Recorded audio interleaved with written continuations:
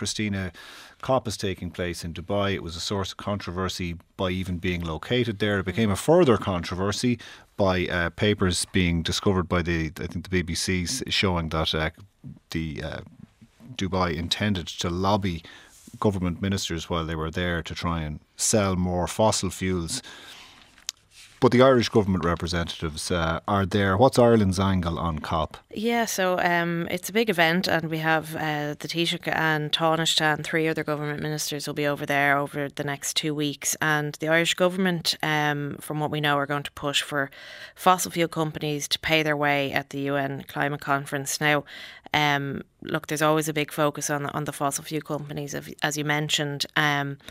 They're going to be there in force, I think, as well. There's no doubt about it. We've seen also in The Guardian today that the Global Meat Alliance are going to be there promoting, meat as a sustainable nutrition.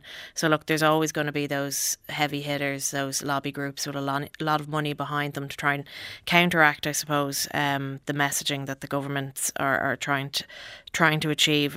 So look, we're going to try and see if we can expedite, I suppose, our phasing out of fossil fuels. But the big question is, and I think Bríd and other opposition members will be saying it's just probably not good enough, the speed that we're going at, and the consensus is just not being reached at a level that is going to have any sort of dent in what we're facing into the future. All right,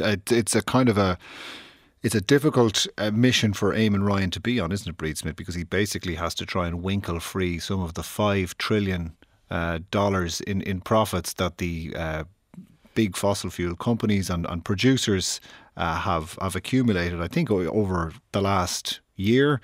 I was listening to our colleague George Lee on this earlier. In order to finance the climate transition for the global south, for poorer countries, do you wish him well in his endeavours? First of all, the reason that we have to help finance the global south, the poorer countries, is because they're crippled with global debt to the IMF and the World Bank.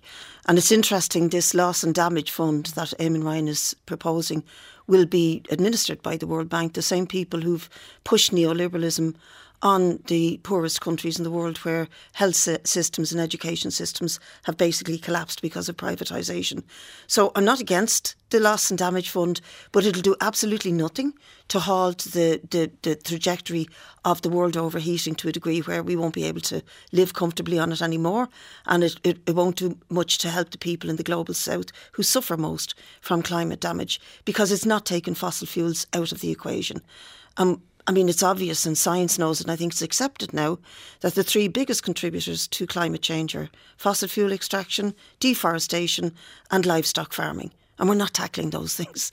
And unless we start to tackle those things, it's a joke. COP is like a cabal of oil companies all meeting and swapping ideas and networking with each other. I was at it in Bonn, and I can't remember the year, but it was COP28. And there was some really good people there with lots of ideas about the future and how to use technology to clean up the Climate Act. But the oil companies were all over it. The fossil fuel industry was all over it. And they're lobbying governments and holding any progress on dealing with the actual rising emissions. They've gone up hugely. There's 426 parts per million of carbon in the atmosphere now, and the safe level is 350 parts per million. Seán, Canney, Ireland has difficulty on the forestry front in terms of how much of the land is under forestation. It's a big producer of meat and a big consumer of fossil fuels. Do you think it's an uphill task for any government minister from Ireland to go out there and argue in favour of people to change their behaviour, or indeed give more money for people to improve their behaviour? And if you go back on the 3 things, forestation, we've had a very poor licensing regime in the last number of years. We have, over the years, sown the wrong type of trees, and we have had the dieback situation. First of all, it's afforestation.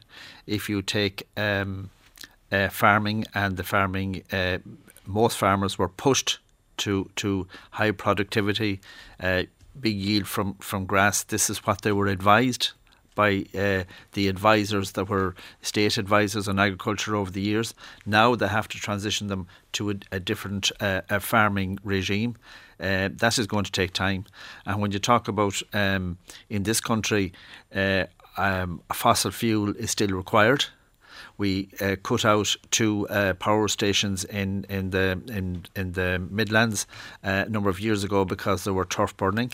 And what are now we replace them with is transformers to back up our electricity. And to feed data centres. And you have to look at where the energy is going. Absolutely. But what I'm saying is that the supply of electricity from the green sources, and if you take the offshore energy that we could be producing, we're moving so slowly in that direction.